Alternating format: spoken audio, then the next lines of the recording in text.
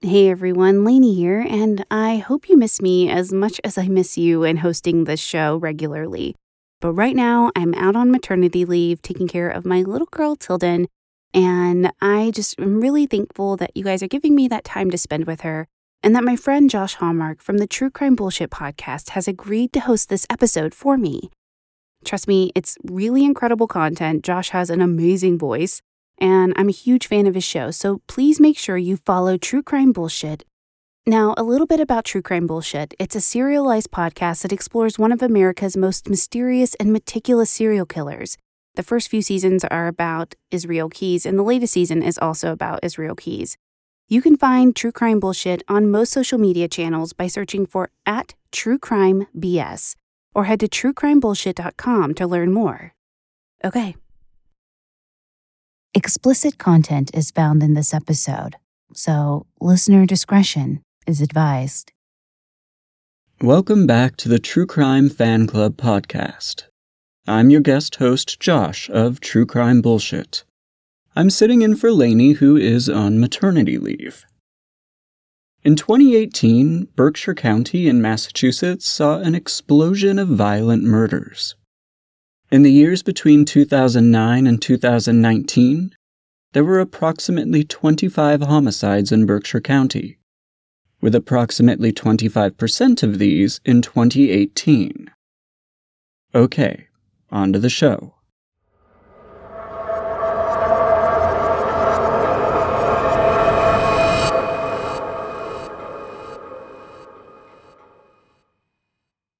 The new year began with the murder of Krista Lee Steele Nudsleen by her husband, Mark Steele Nudsleen, on January 4th, 2018. On January 5th, Mark went to the Adams Police Department and reported that he had done something very bad and that he should be put in handcuffs, holding out his hands to be cuffed.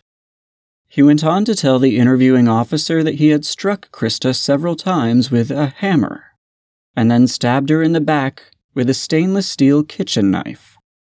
Officers found Krista's body in the basement of the couple's home, wrapped in a tarp. Mark told officers Krista often belittled him and called him names. Mark said he snapped at around 5 p.m. on January 4th. According to Mark's attorney, he and Krista had been arguing, although his attorney would not reveal the nature of the argument. He simply said that Mark and Krista had been at one another verbally for some lengthy period of time. Afterwards, according to statements made to the police, Mark maintained his composure, cleaning up, taking a shower, and then going to the liquor store.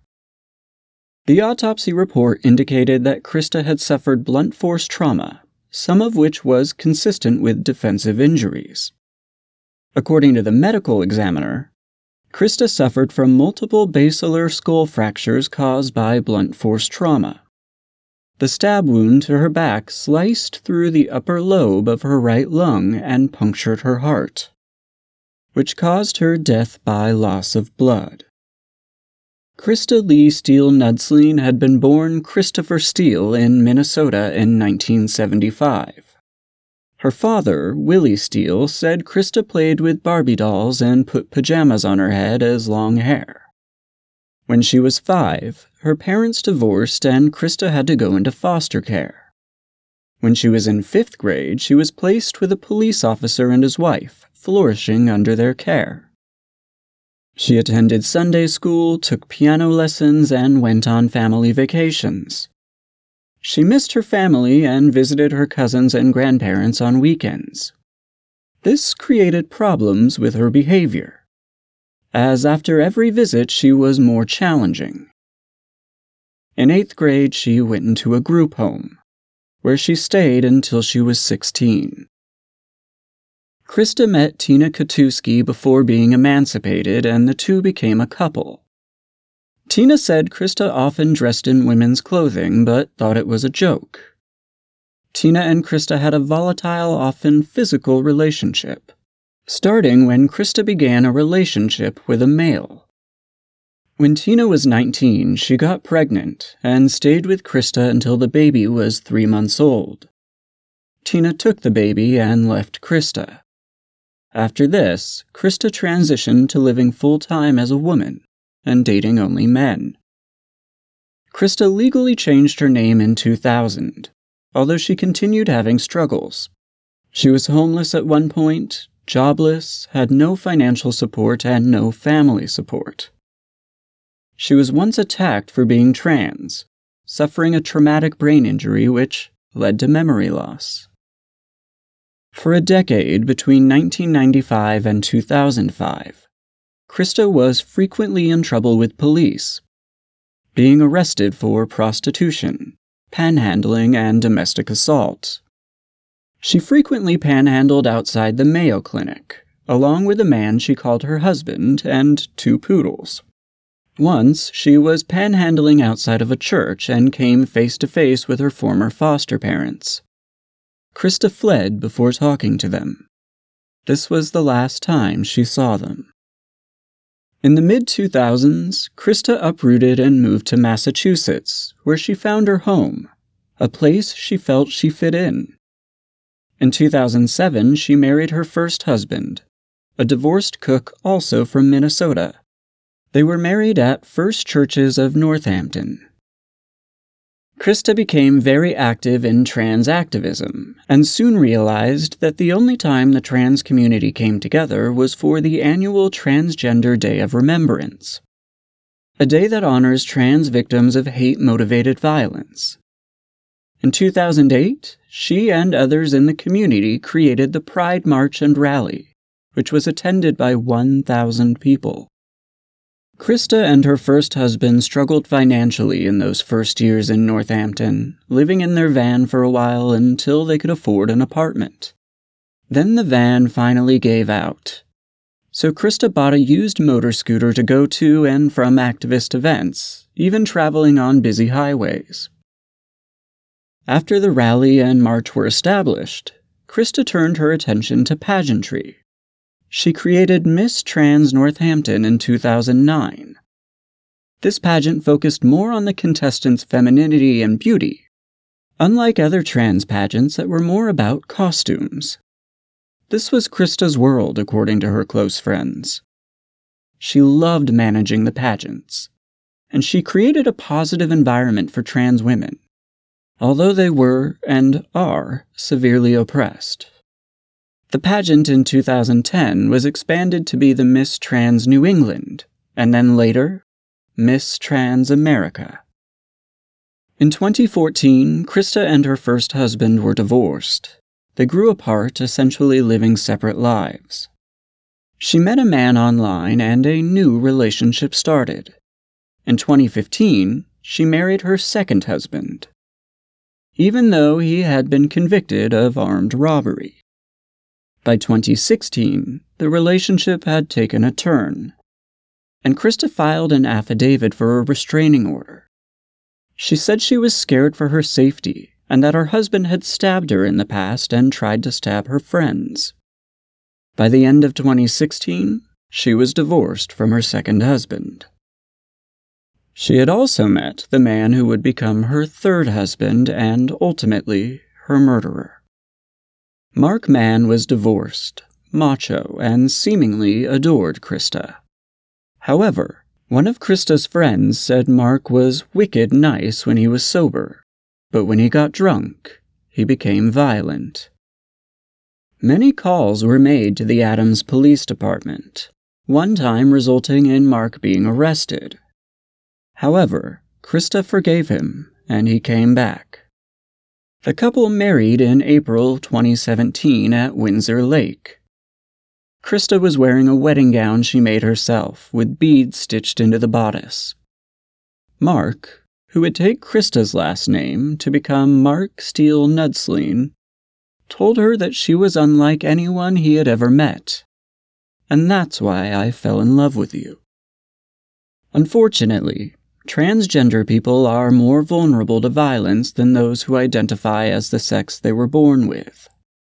A 2015 study found that 31% of transgender people have experienced domestic violence, compared to 20% of non-trans people. The reasons are many and complex. For one, many transgender people do not have a support group.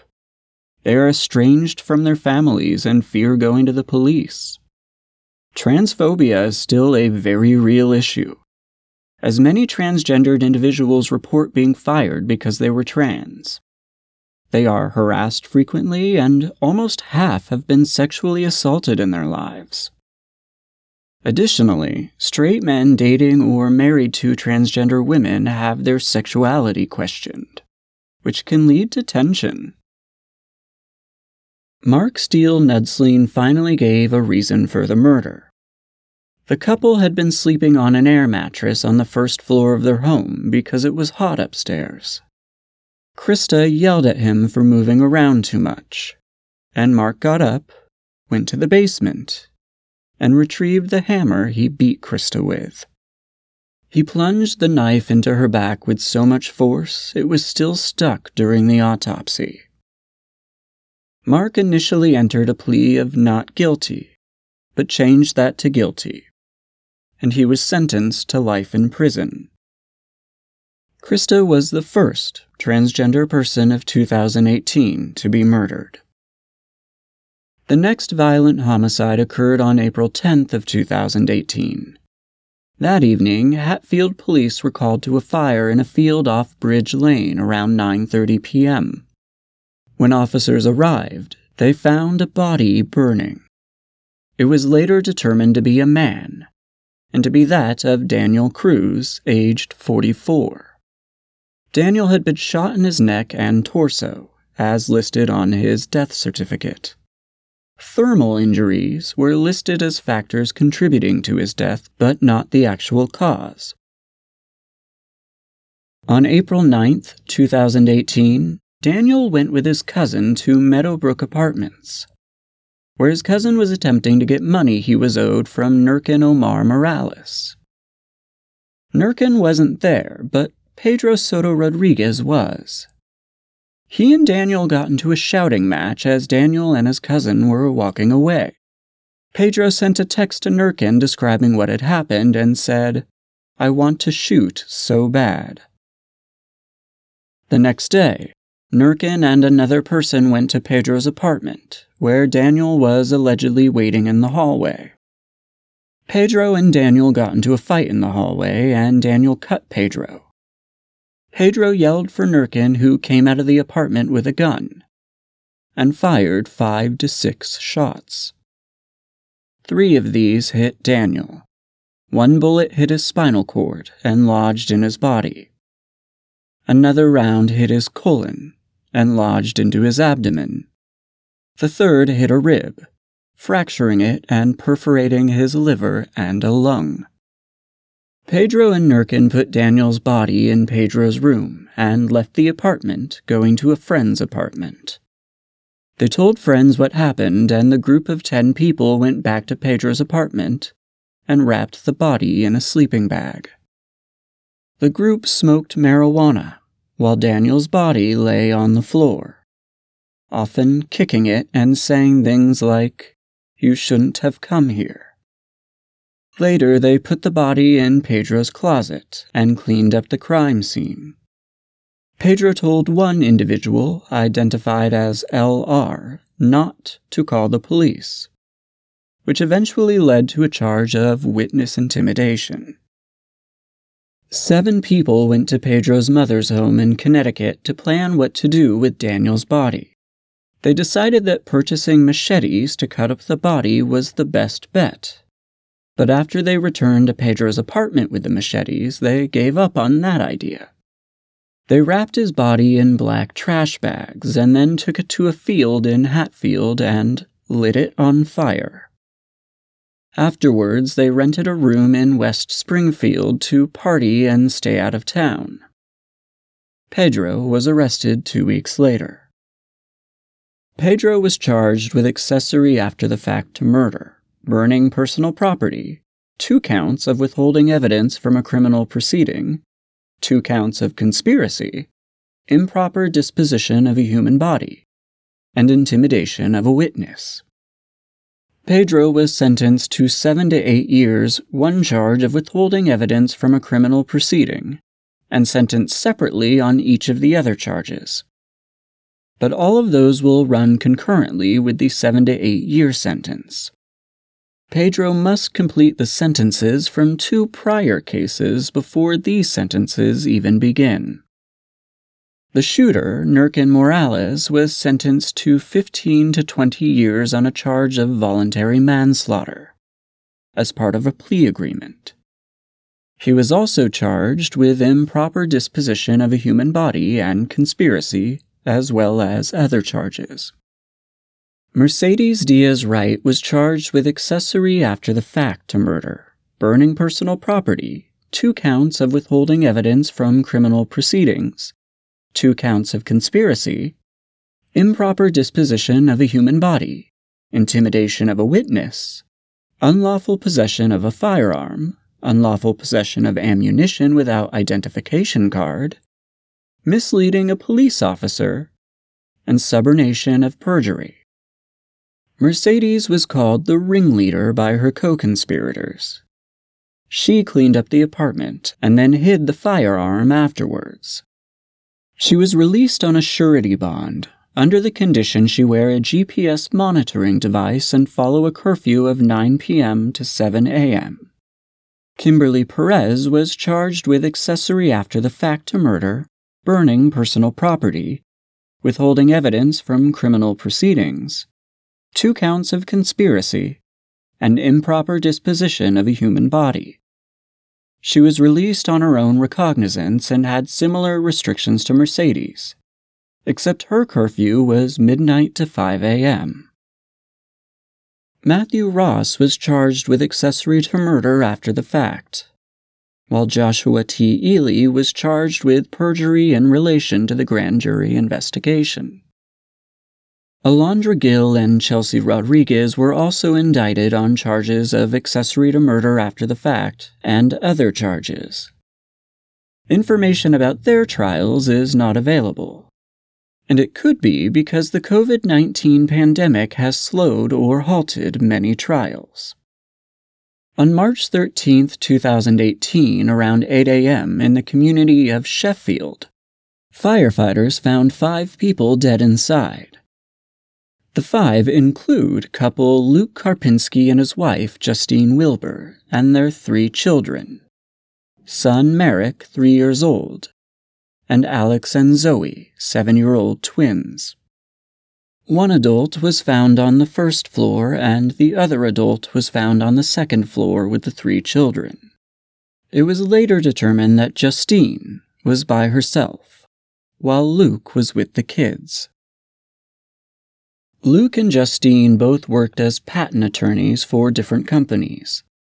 Luke was a federal chemical patent examiner, and Justine worked for a law firm, where she worked on patents on a broad range of topics, including nanotechnology and cancer treatments. She was considered an expert in her field, both in the U.S. and internationally. When firefighters arrived at the scene, Justine's Subaru was parked halfway down the driveway, facing the road, with the key still inside. Firefighters had to move the car to get their trucks to the house. Also found inside was a box with the family's financial paperwork, Justine's purse, and Luke's wallet. Neighbors told investigators this was not where she normally parked. She usually parked just off the garage door facing the house. It had been parked in its normal spot the night before, at around 7 p.m. Luke's truck was parked inside the garage, which was also abnormal according to the neighbors. Over the following days, more information came out about the deaths. There were 2 20-pound propane tanks found upstairs. An accelerant was used, and the smoke detectors had been disabled. Justine's throat had been brutally slashed well beyond her windpipe. Most neighbors said they had never heard the 2 arguing. but their closest neighbors said they had heard the couple fighting once a month or so, including the night of March 11th. The children had been picked up from school on March 12th by Luke, who told the school they all had dental appointments. However, Luke took them home to kill them and lay in wait for Justine. Investigators said all of this led them to believe the murders had been premeditated. The children and Justine were found wearing the same clothes they'd had on at school and work. Although Justine's mother said that there were no marital issues, investigators found that Luke suffered from a sex addiction and subsequently had extramarital affairs. Justine told a friend that he possibly had sex with prostitutes and was addicted to internet porn. This had left Justine setting parental controls on Luke's electronics, including the television.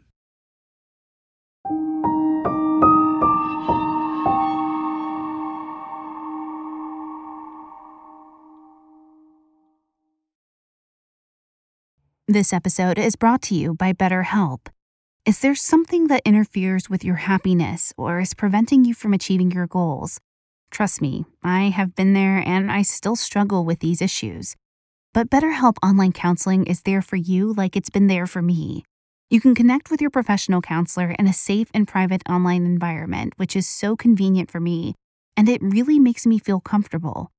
You can now get help on your own time and at your own pace. You can schedule secure video or phone sessions, plus chat and text with your therapist whenever you need to. They have licensed professional counselors who are specialized in LGBTQ+ matters, grief, self-esteem, trauma, relationships, anxiety, you name it. Anything you share with them is confidential, and if you're not happy with your counselor for any reason, you can request a new one at any time at no additional charge. They have over 3,000 U.S. licensed therapists across all 50 states, and they're available worldwide. Start communicating in under 24 hours. The best thing is it's secure, convenient, professional, affordable, and it's not a crisis line. Best of all, like I said, it's a truly affordable option. True Crime Fan Club podcast listeners get 10% off your first month with discount code TCFC. So why not get started today? Go to betterhelp.com/TCFC. Simply fill out a questionnaire to help them assess your needs and get matched with a counselor you'll love. That's betterhelp.com/TCFC to get 10% off your first month.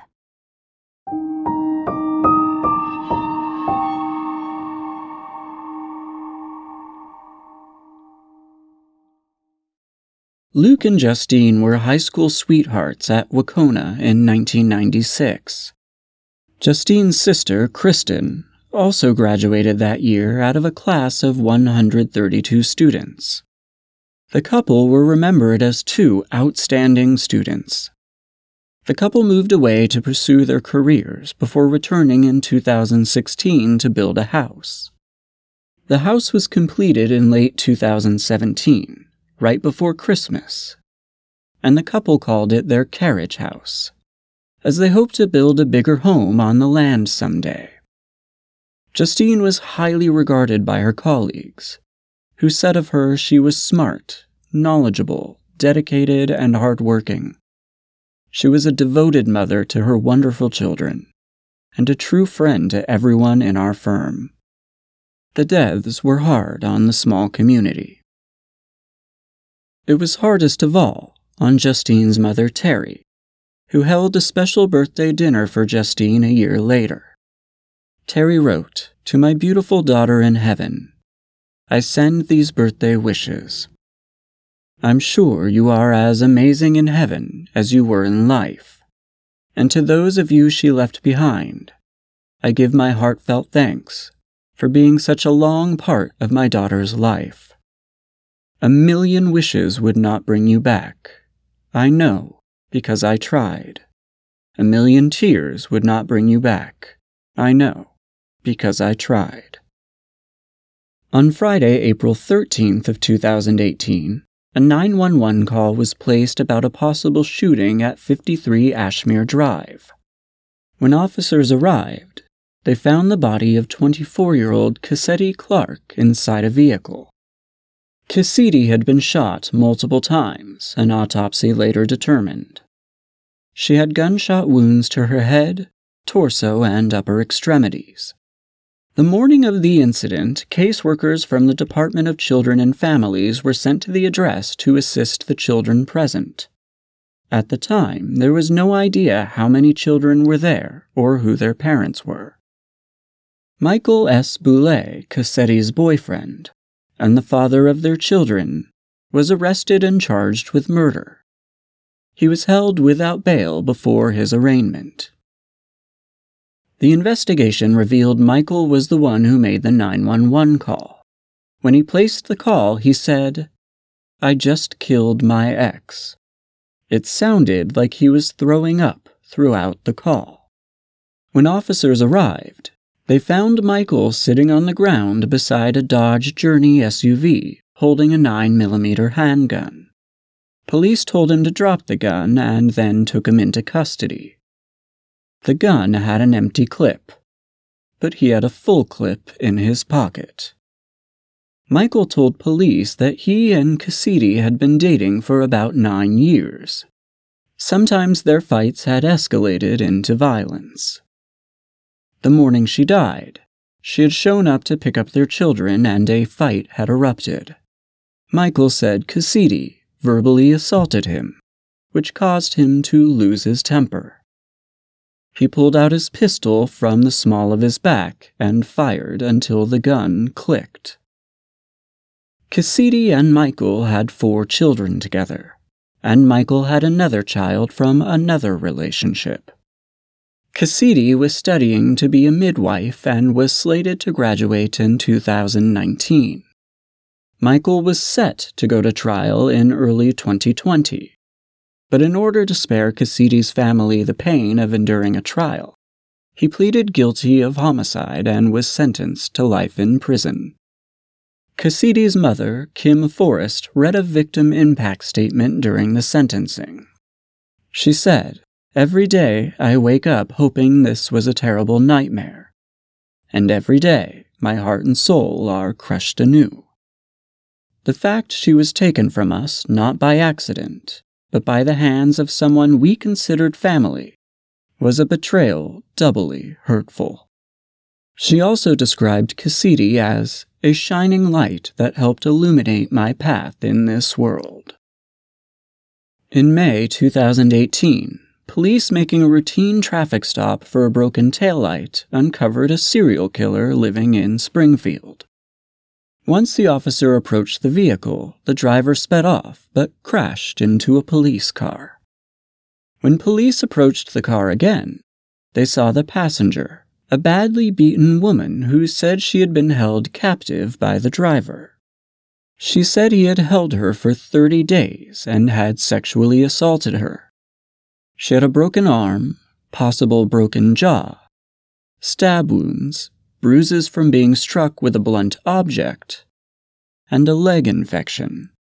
She was taken to the hospital for treatment. Investigators searched Stewart's home and property, which actually belonged to his mother. They found 3 bodies over 2 days, both inside and outside the house. The other residents of the home were safe and unharmed, although the Department of Children and Families took emergency custody of a child. Stewart had been found guilty of burglary and theft in New Jersey in 2007. He had also been found guilty of assault and battery, breaking and entering, and robbery in Massachusetts. He had been arrested 3 separate times in Springfield in 2017, including one arrest where he was accused of assaulting a woman on the street. While being arrested, he bit an officer on the leg. As the police investigated these crimes, they uncovered witnesses who had been assaulted by Stewart. One woman was walking home late at night after ankle surgery. She was tired and wanted to go home, so when the dark car pulled up alongside her, and the driver asked if she wanted a ride home, she only hesitated for a moment before she got into the car. When she got into the car, he smelled of body odor and she could tell he had been drinking heavily. She soon realized he was going the wrong way, and he locked the doors. Stuart Weldon was well known in the drug-ridden areas of Springfield and Chicopee. He was considered violent and was known for being a crack user himself. He would find vulnerable women who were drying out or going through withdrawal and give them drugs. Soon he would turn abusive. Most people who knew him said he was given to sudden and public outbursts of brutality, focusing on sick or struggling women. One woman who was familiar with him said he was odd but always seemed gentle. Until the night he cold-cocked her on the street in late 2016. She screamed rape, and he ran off. Her husband said she was bruised for days after. One unnamed man knew Stuart fairly well and would hang out with him often. Stuart had a girlfriend, and the man said Stuart would beat her frequently. He would tell Stuart to leave her alone, but the girlfriend would still show up, beaten and bruised. Once, while Stuart and his girlfriend were on the street, Stuart began slapping her. The unnamed man and others got involved, but the girlfriend asked them not to get involved because they would make it worse. Investigators are not sure when the women found on Stuart's property died, but can narrow it down slightly based on the dates they were reported missing. The first one reported was America Lydon. She was reported missing on December 1, 2017. America had 2 daughters, but had struggled with drug addiction ever since her sister had died of a drug overdose in 2010. America was known for being friendly, generous with hugs, and always quick to smile and laugh. America had started calling herself Jordan, which was the name her sister had often used. She first fell off the radar in late summer of 2017, but no one was worried at first, as she often disappeared for small periods of time. But when she didn't show up for Thanksgiving, they knew something was wrong. Her boyfriend, Jason Walsh, felt like America had started using again, and somehow became known to Stuart. The next missing woman was Ernestine Ryans, who was reported missing on March 18, 2018. She had last been seen on March 8, 2018. She also had 2 daughters and had struggled with drug addiction. Her brother said she had always tried to be a good mother despite her issues. When she went missing, the family first held out hope that she had just gone to Connecticut. The third victim, Kayla Escalante, had never been reported missing. She had been homeless for years and was estranged from her family. In addition to her addiction issues, she struggled with mental illness. Kayla often said she wanted to be clean, and in 2015, people who knew her thought she had succeeded. That's when she joined the New Day Church of Springfield and was baptized. The members of the church took her under their wing and threw her a baby shower as Kayla was expecting a baby girl. However, she stopped going to church just as suddenly as she had started. In January of 2016, Chicopee police took her to the Bay State Medical Center in Springfield when she threatened to kill herself. Several months later, Springfield police arrested her for possession of crack cocaine. These women were known to many people in the area, particularly at the methadone clinic, but there was no clear indication of how Stuart had met these women. The owner of a liquor store in the area said that Stuart and all 3 women patronized his store, and America and Ernestine often came in with Stuart. After his arrest, his DNA was taken and entered into a database, where it matched against unsolved sexual assault cases from 2009 and 2017. Stuart was indicted on 52 counts, including murder, rape, kidnapping, and strangulation. In October of 2020, A Hampton Superior Court judge granted 2 mental health evaluations for Stewart, with an expert for the defense and prosecution. Stewart's trial was supposed to begin in April 2020, but all jury trials in Massachusetts were delayed due to COVID-19. Okay, fan club members, as I conclude this episode, my one question to you is, how will you sleep tonight? Thank you for listening. If you enjoyed this episode, please leave a positive review and rating on Apple Podcasts or your podcast player of choice. It really does help. You can find us on most social media channels, Twitter at TCFCPod, Facebook.com/TCFCPodcast, Instagram at True Crime Fan Club Pod, and of course, our website is truecrimefanclub.com. If you have an episode suggestion, send us an email at tcfcpod@gmail.com.